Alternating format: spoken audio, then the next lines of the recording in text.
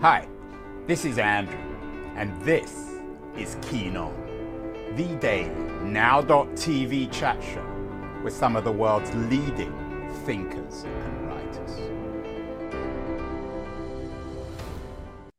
Hello, everybody. It is Monday, May 1st, 2023. New month, old themes, old friends of the show, old writers, or maybe not so old writers, wise writers, writers who have written about many things and are experimenting with new forms and new territories. Later this morning, I have my old sparring partner, Kevin Kelly, on the show, one of technology's great optimists, most articulate optimists.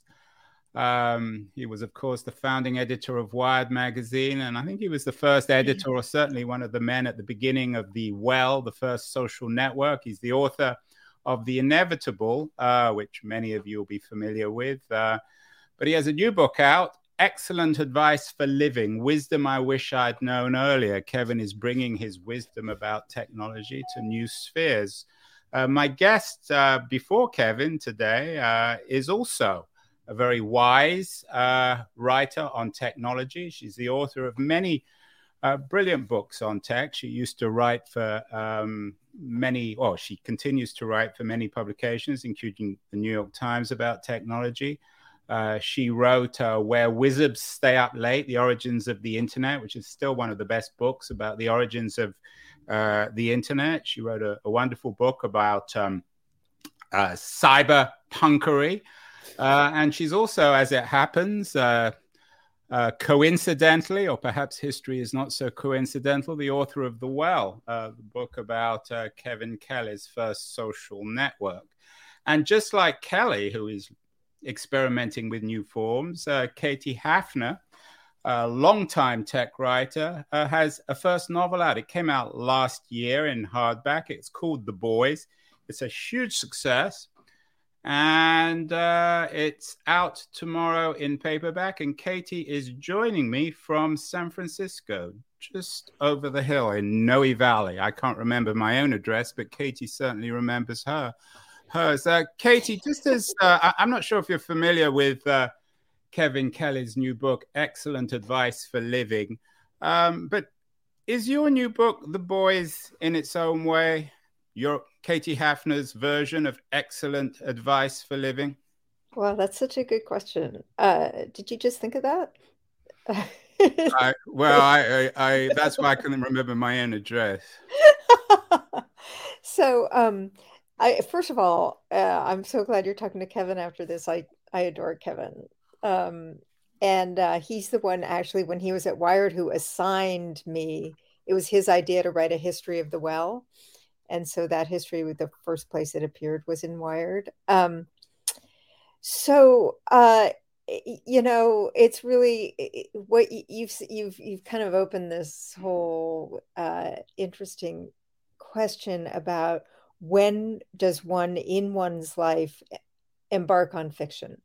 And what I say a lot of the times when I'm talking about The Boys is that I'm not sure that I could have written fiction, especially this particular book, before I became as superannuated as I am. And I think maybe I don't know Kevin's new book, and I'm going to have to read it, because I think that as we age, tell me if if you agree with me, although you're still very spry and young. Yeah, I'm only 30. I just think I couldn't have, there are things that I've learned and gleaned, but mostly kind of just know that I brought to bear on The Boys, and that I hope to bear on my next novel, that I couldn't have known or really understood until I was older. And so it seemed like an unlikely transition from, writing the history of the internet and my book about Glenn Gould's piano, and an entire book, nonfiction book set in post fall of the Berlin Wall in Germany, which is that one down on the lower left, The House at the Bridge. The House at the Bridge, and then the Glenn Gould book is Romance on Three Legs. Yeah, A Romance on Three Legs. Uh, I mean, they're pretty straightforward journalistic endeavors, those books. The Boys is a funny mix of my journalism on the one hand, my imagination taking flight on the other, and also, as I just said, kind of my what I've learned through the years, Andrew, and uh, it's it's a lot. I mean, why are we even on this earth, except to try to not ruin the planet? But to gain and impart wisdom. I don't know. What do you think? Well, it's not my job, Katie, to think. My job is to ask questions, and I'm not very good at thinking. Let's. We don't want to give away all the secrets in the boys, and there's a particular twist at the end, which is remarkable. But is the central character in the boys? Is he a?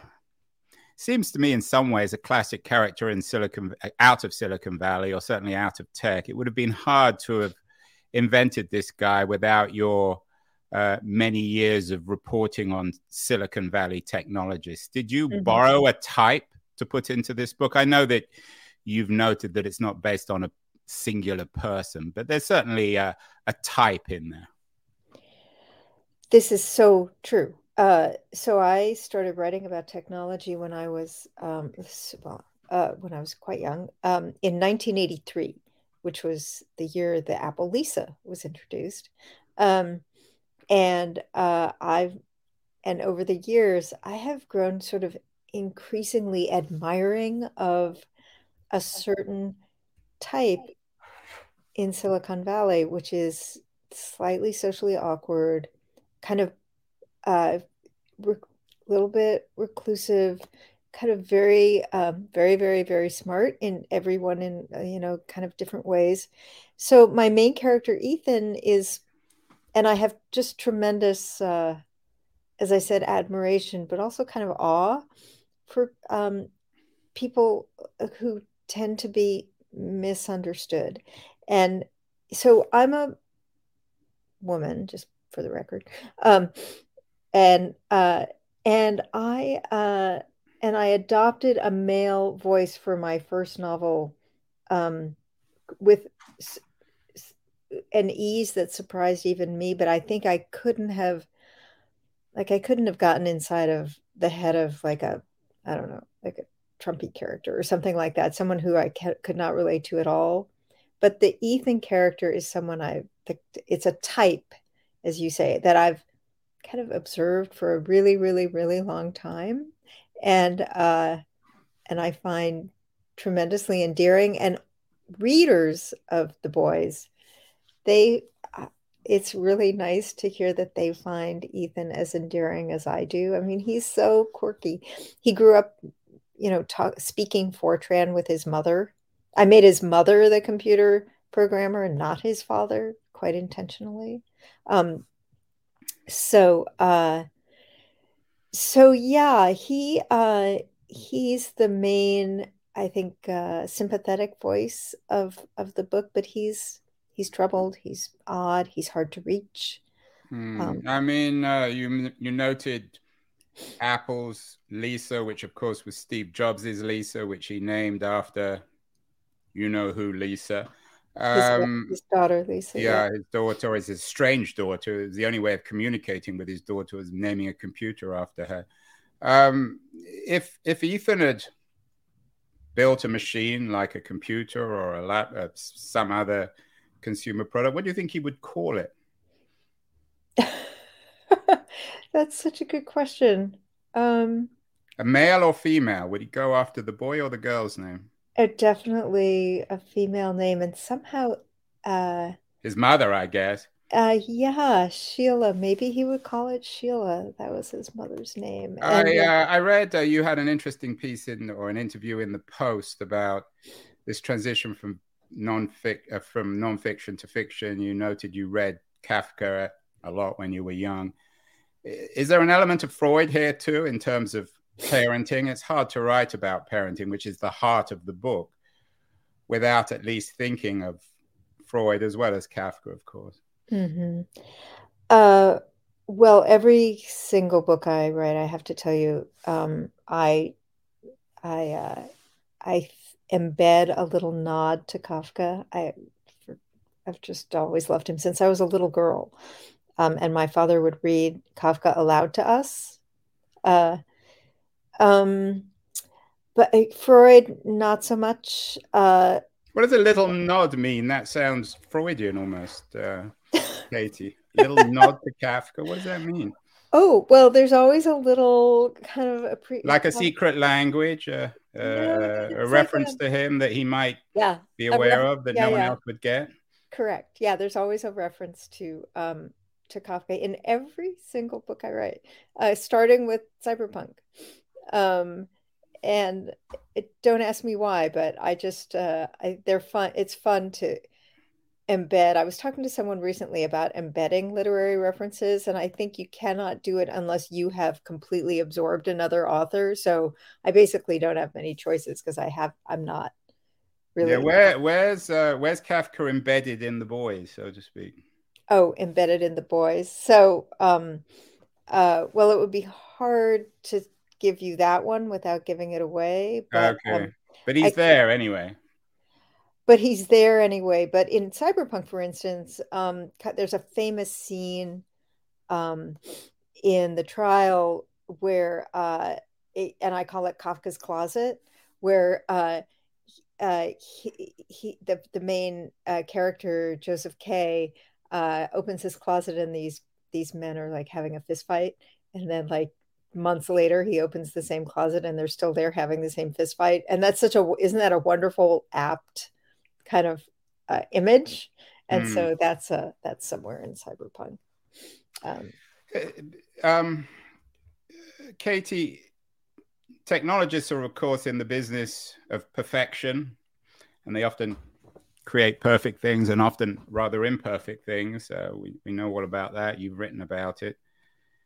Parenting, of course, comes particularly hard for technologists because children aren't computers. Is that one of the issues that you bring to the boys? The book is about Ethan's struggle, challenge of being a parent. Well, that's one of the main sort of narrative pieces. Is that what you learned in a way from hanging around from all these technologists in Silicon Valley for so many years? That people aren't computers, that they can't be programmed, that they can't be shaped as we want them to be, that we mhm. can't simply program them with our own language. Hmm. Wow, I had never thought of that. I think, yeah, I mean, absolutely. I again, I can't. The reveal is so in the boys is so kind of stunning that Right. it's hard to talk about it. In fact, my publisher and I were on a panel recently, and we kept trying to say things, and then we couldn't say them. But let me just say that you're absolutely right on the money here. Ethan is very relieved when he and Barb adopt these two kids from Russia because he thinks that now they are almost lumps of clay that he can finally do something Yeah. to kind of exert his own need to keep children safe. Um, it's the most bizarre, convoluted thing I've just said. But you, if you read the book, and you'll know Yeah, well, we want everyone to read the book. Kids are tabula rasas. It's the old liberal that. conceit, and of Yeah, course, it's not quite but as there, true. exactly. But in his case, he's just so worried that if he ever had children, he wouldn't be able to keep them safe. And if you think about it, Andrew, it's such a scary thought. I mean, I remember when I was a new mother and my daughter was in a oh my gosh, she was in a stroller, and I put the stroller, out on the sidewalk or something, and it started to roll away. And, I kept thinking all the hazards there are out there, that it's our responsibility to make sure it doesn't happen to these little fragile. But what is it, Katie, about I'm speaking broadly, our generation, which makes us so paranoid about parenting, paranoid about our children being kidnapped or abused or dying or something, when in fact, all the, I'm always a bit wary of this phrase, but all the data suggests that there's never been a safer time to grow up. You know, most kids in the 19th century died in childbirth. And in the 20th century, there was much worse crime, many more kidnappings. It was a much more dangerous environment for children. What is it about perhaps the Ethan generation that makes them such paranoid parents? Well, you've got I think it's that we're raising our kids now just in this sort of in this fishbowl. Everybody watches and judges everybody else's parenting. Uh, for given how, open the whole universe is. And so we don't just sort of quietly parent our child. We publicly parent our children these days. And so What does you that mean? You mean we show off about how good or bad no, parents we are? no, but I mean, think about it. Your kids, are like complaining about their parents we're kind of like always worried that there's going to be some misstep that's going to get reported by our kids, on social media or and kids these days, I think, are just so kind of it's called I'm calling it kind of entitled, entitled children, not entitled in that they're given all this material stuff, but children expect a great, I mean, children of a certain class, which ours are, um, and background, they just expect a certain kind of level of parenting, but we're all we're all beginner parents when we start. It's such a crazy thing that we don't know what we're Do you doing. think if we knew, we would, none of us would have kids? I mean, the thing about your book is Yes. it's in a way it's a novel about the theory of having children rather than the practice. It's a Yeah. trial run. It, It's as if it's what in Silicon Valley is called the beta version of parenting. yeah. Yeah. It's like they take these kids in. You know how most uh couples get a dog. So and they Yeah, take these kids in. So they um try it first to make sure it's okay. yeah, and Ethan, he harbors this secret, and he's been, traumatized, although thank goodness trauma is not like the main, neither trauma nor the pandemic are the main elements of the book, but they kind of lurk in the background. The pandemic comes along just as the boys come into uh, Barb and Ethan's life, and Ethan is quickly uh, thrown off by the pandemic, and it sort of sends his kind of all of his pathologies into hyperdrive. Poor guy. He becomes super, super, super reclusive, more and more protective of the boys, uh, drives Barb away, uh, which the reader gets very angry at Barb, not understanding that why she would do this. And then once the second half of the book starts, everything kind of falls into place. Or everything falls out of place. Yeah. Yeah. You talked about COVID, Katie. We talked about Kafka earlier. COVID is not just COVID, is it? COVID is our own paranoia, our own imagination of doom and death and catastrophe. Kafka was thinking that whether or not there was a global epidemic or not. Is there something about COVID which maybe we didn't quite deserve, but was inevitable given our own paranoia and pessimism and fear of the future? Yeah, I think that's a really good point. I'm sure you've talked to many people about this. I mean, it's just suddenly it's like, yep, we're all saying to each other, "Yep, told you so." And it's exactly the way Ethan reacts.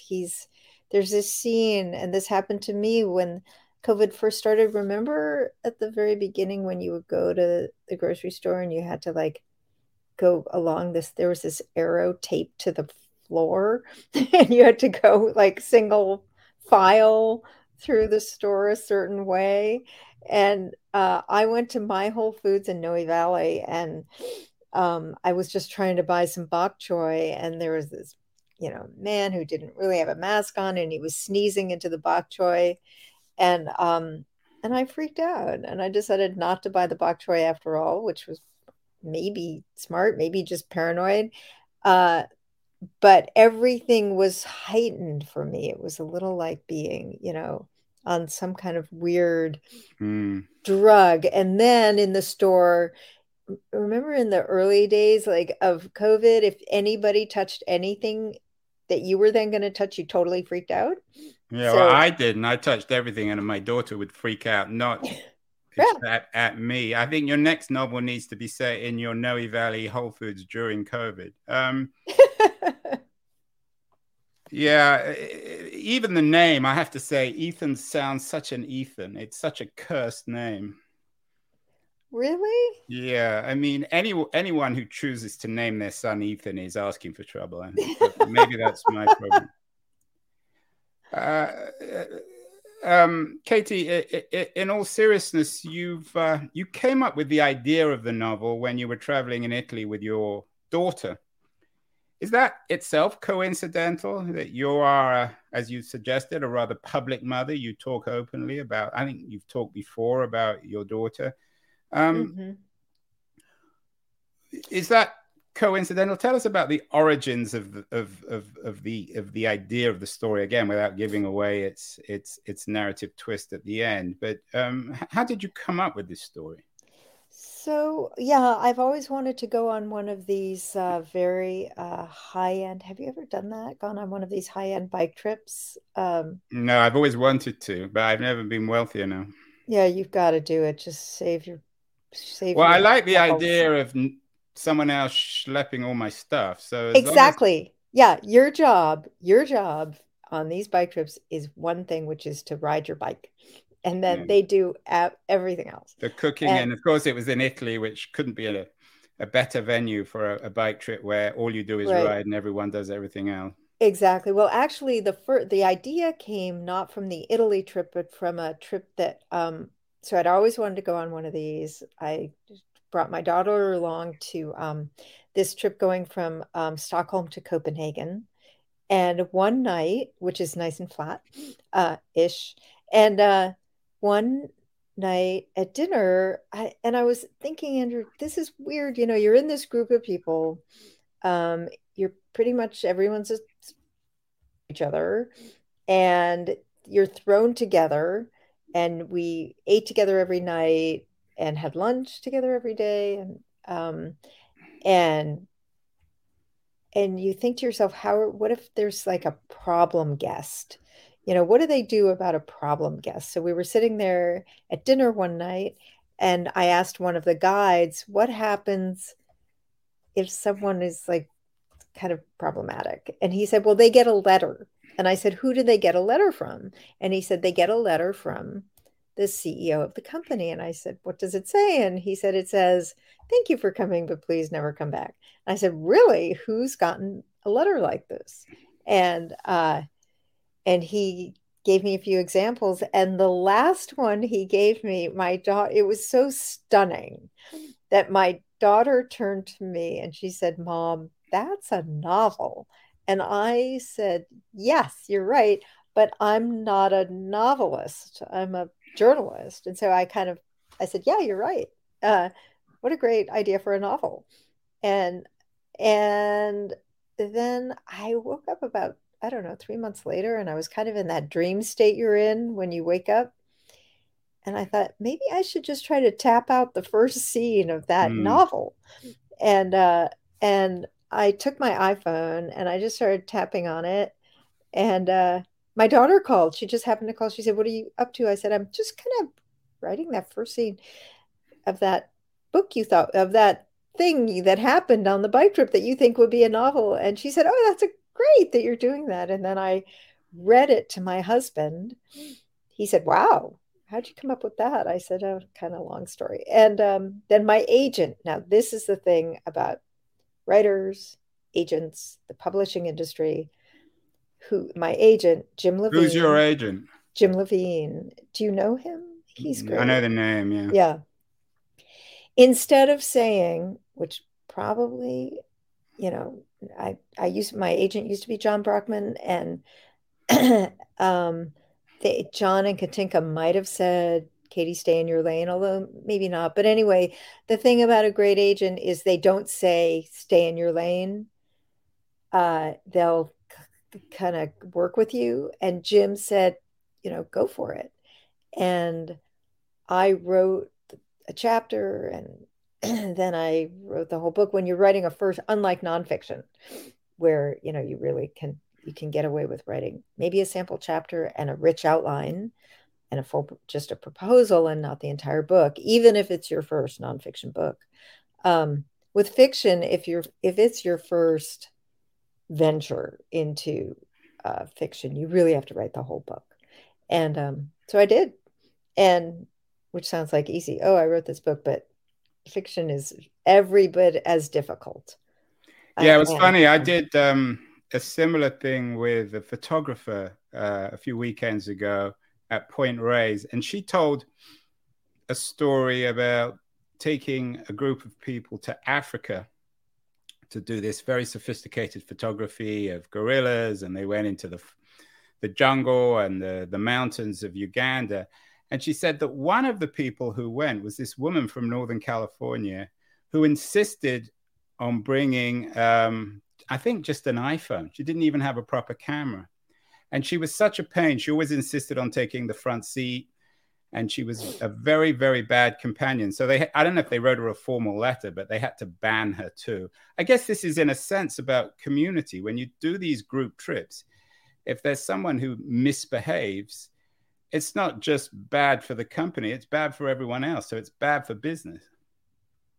yeah, but you have to be really careful. In fact, the real event that I based the boy on, I wanted to know almost nothing about the real event, like that woman with the iPhone. If someone went off and wrote a novel about some woman who brings an iPhone on a sophisticated photography trip, uh, it's important that no one kind of that the writer, and in this case, me with this bike trip problem guest, I knew, Andrew, I knew almost all I knew was that this one little thing had happened. And I just decided, okay, for legal reasons, I don't want to know anything else. Because if you're going to turn, how in books it says this, any Yeah, yeah, yeah. resemblance to real life is totally coincidental. Uh, So I can't write a novel on this since I've already now publicly come out with the story. That's excluded me. mhm. I'm sure you're familiar with the literature of Richard Powers, one of Yeah, America's great writers. yeah. One book I always bring up is his book Bewilderment, which is about turning the traditional parent-child axis upside down and suggesting it's the child is the wise one, and it's us adults who need parenting. Is there an element of that in the boys, Katie? I don't think so. No, but you're right about the kind of turning it upside down. And there's this one thing that fascinates me is this transitional phase where we begin to be parented more by our child, um, which I'm actually starting. My own daughter, who's now a doctor and lives 5 minutes from me. Um, In Noe Valley too? yeah, they were in Coal Valley, Oh, and that's near me. yeah, I know, and because she and her fiance both trained at UCSF, and I mean, both are training now at UCSF, but she went to medical school at UCSF, and he did too. Um, they've now bought a house 5 minutes by foot from our house, and that's only if the dog stops to pee.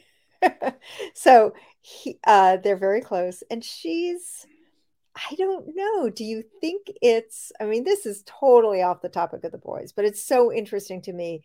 Do you think it's a natural course of life that the child starts to step in? And especially the fact that she's now a physician, and Mm. so she's also a kind of a caretaker, and I noticed, so I just She's not a geriatric doctor, I hope. No, but the nation needs more. I wrote a story a few years ago about the national shortage of geriatricians for the New York Times when I was doing healthcare reporting for the Times.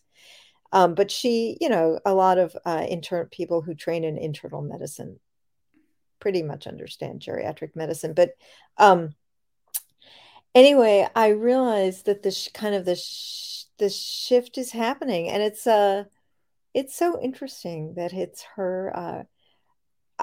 When you're a parent, you find that you explain and explain and explain to your children until a certain point where there's one day you wake up and you realize they know stuff you don't know. And that's to me endlessly fascinating too. Yeah, and the shift's happening also when it comes to writing. Of course, we've done many books on parenting, and your book is about parenting, but did a show with a Canadian writer at the weekend, Charles Foran, who has a new book out, Just Once No More, about his remarkable father, or perhaps unremarkably remarkable father. And then a couple of weeks ago, Terry McDonell, another Hmm. legendary literary figure, has written a book about his mother, Irma. Is it time, rather than writing books about our children or about parenting, Katie, do we need to start writing about our parents? Well, I actually did this when with my memoir, which actually, Mother, daughter, oh me, yeah, right? right. So, yeah, whew, yeah, that was an adventure writing about that. Well, my life with her was an adventure. And she, my advice, and uh, it didn't. The book is about this experiment where my mother was living in San Diego. She didn't raise me because I was taken away from her when I was 10, and but then she goes into this is actually happened. She goes into kind of a crisis in San Diego. My husband had died, and so my daughter and I brought my mother to San Francisco to try this multi-generational experiment under one roof, which was an absolute unmitigated disaster. Um, and I learned a lot more about myself than about her through this experiment. Um, but Andrew, I would be really careful. I have grown really wary of too much examination of one's parents and one's relationship with one's parents because I've been through the whole exercise. Um, Even with your Kafka obsession? oh, letter to his father. Yeah. Um, yeah. Yes. I think I mean, I wouldn't ever say to Kafka, get over it, but because he turned it into beautiful art. I mean, the poignancy with which Gregor Zamsa is in the bed, upside down, unable to move, and the father outside, and it's almost unbearable, and in as well as I mean, there are lots and lots and lots of his pieces, mostly his shorter prose where he talks about his father. But um, I wish he could have gone to see someone who could have said, given us some given him some really sound therapy. Well, I It's could have, if he was around now, I'm sure he'd read The Boys, and that might help him somehow. Katie Hafner, it's a real pleasure, joy. As I said, I've got Kevin on in a couple of hours. I need to prepare for that. But what excellent advice for living. If you were interviewing Kevin Kelly, what would you begin with? Maybe you can help me with an opening question.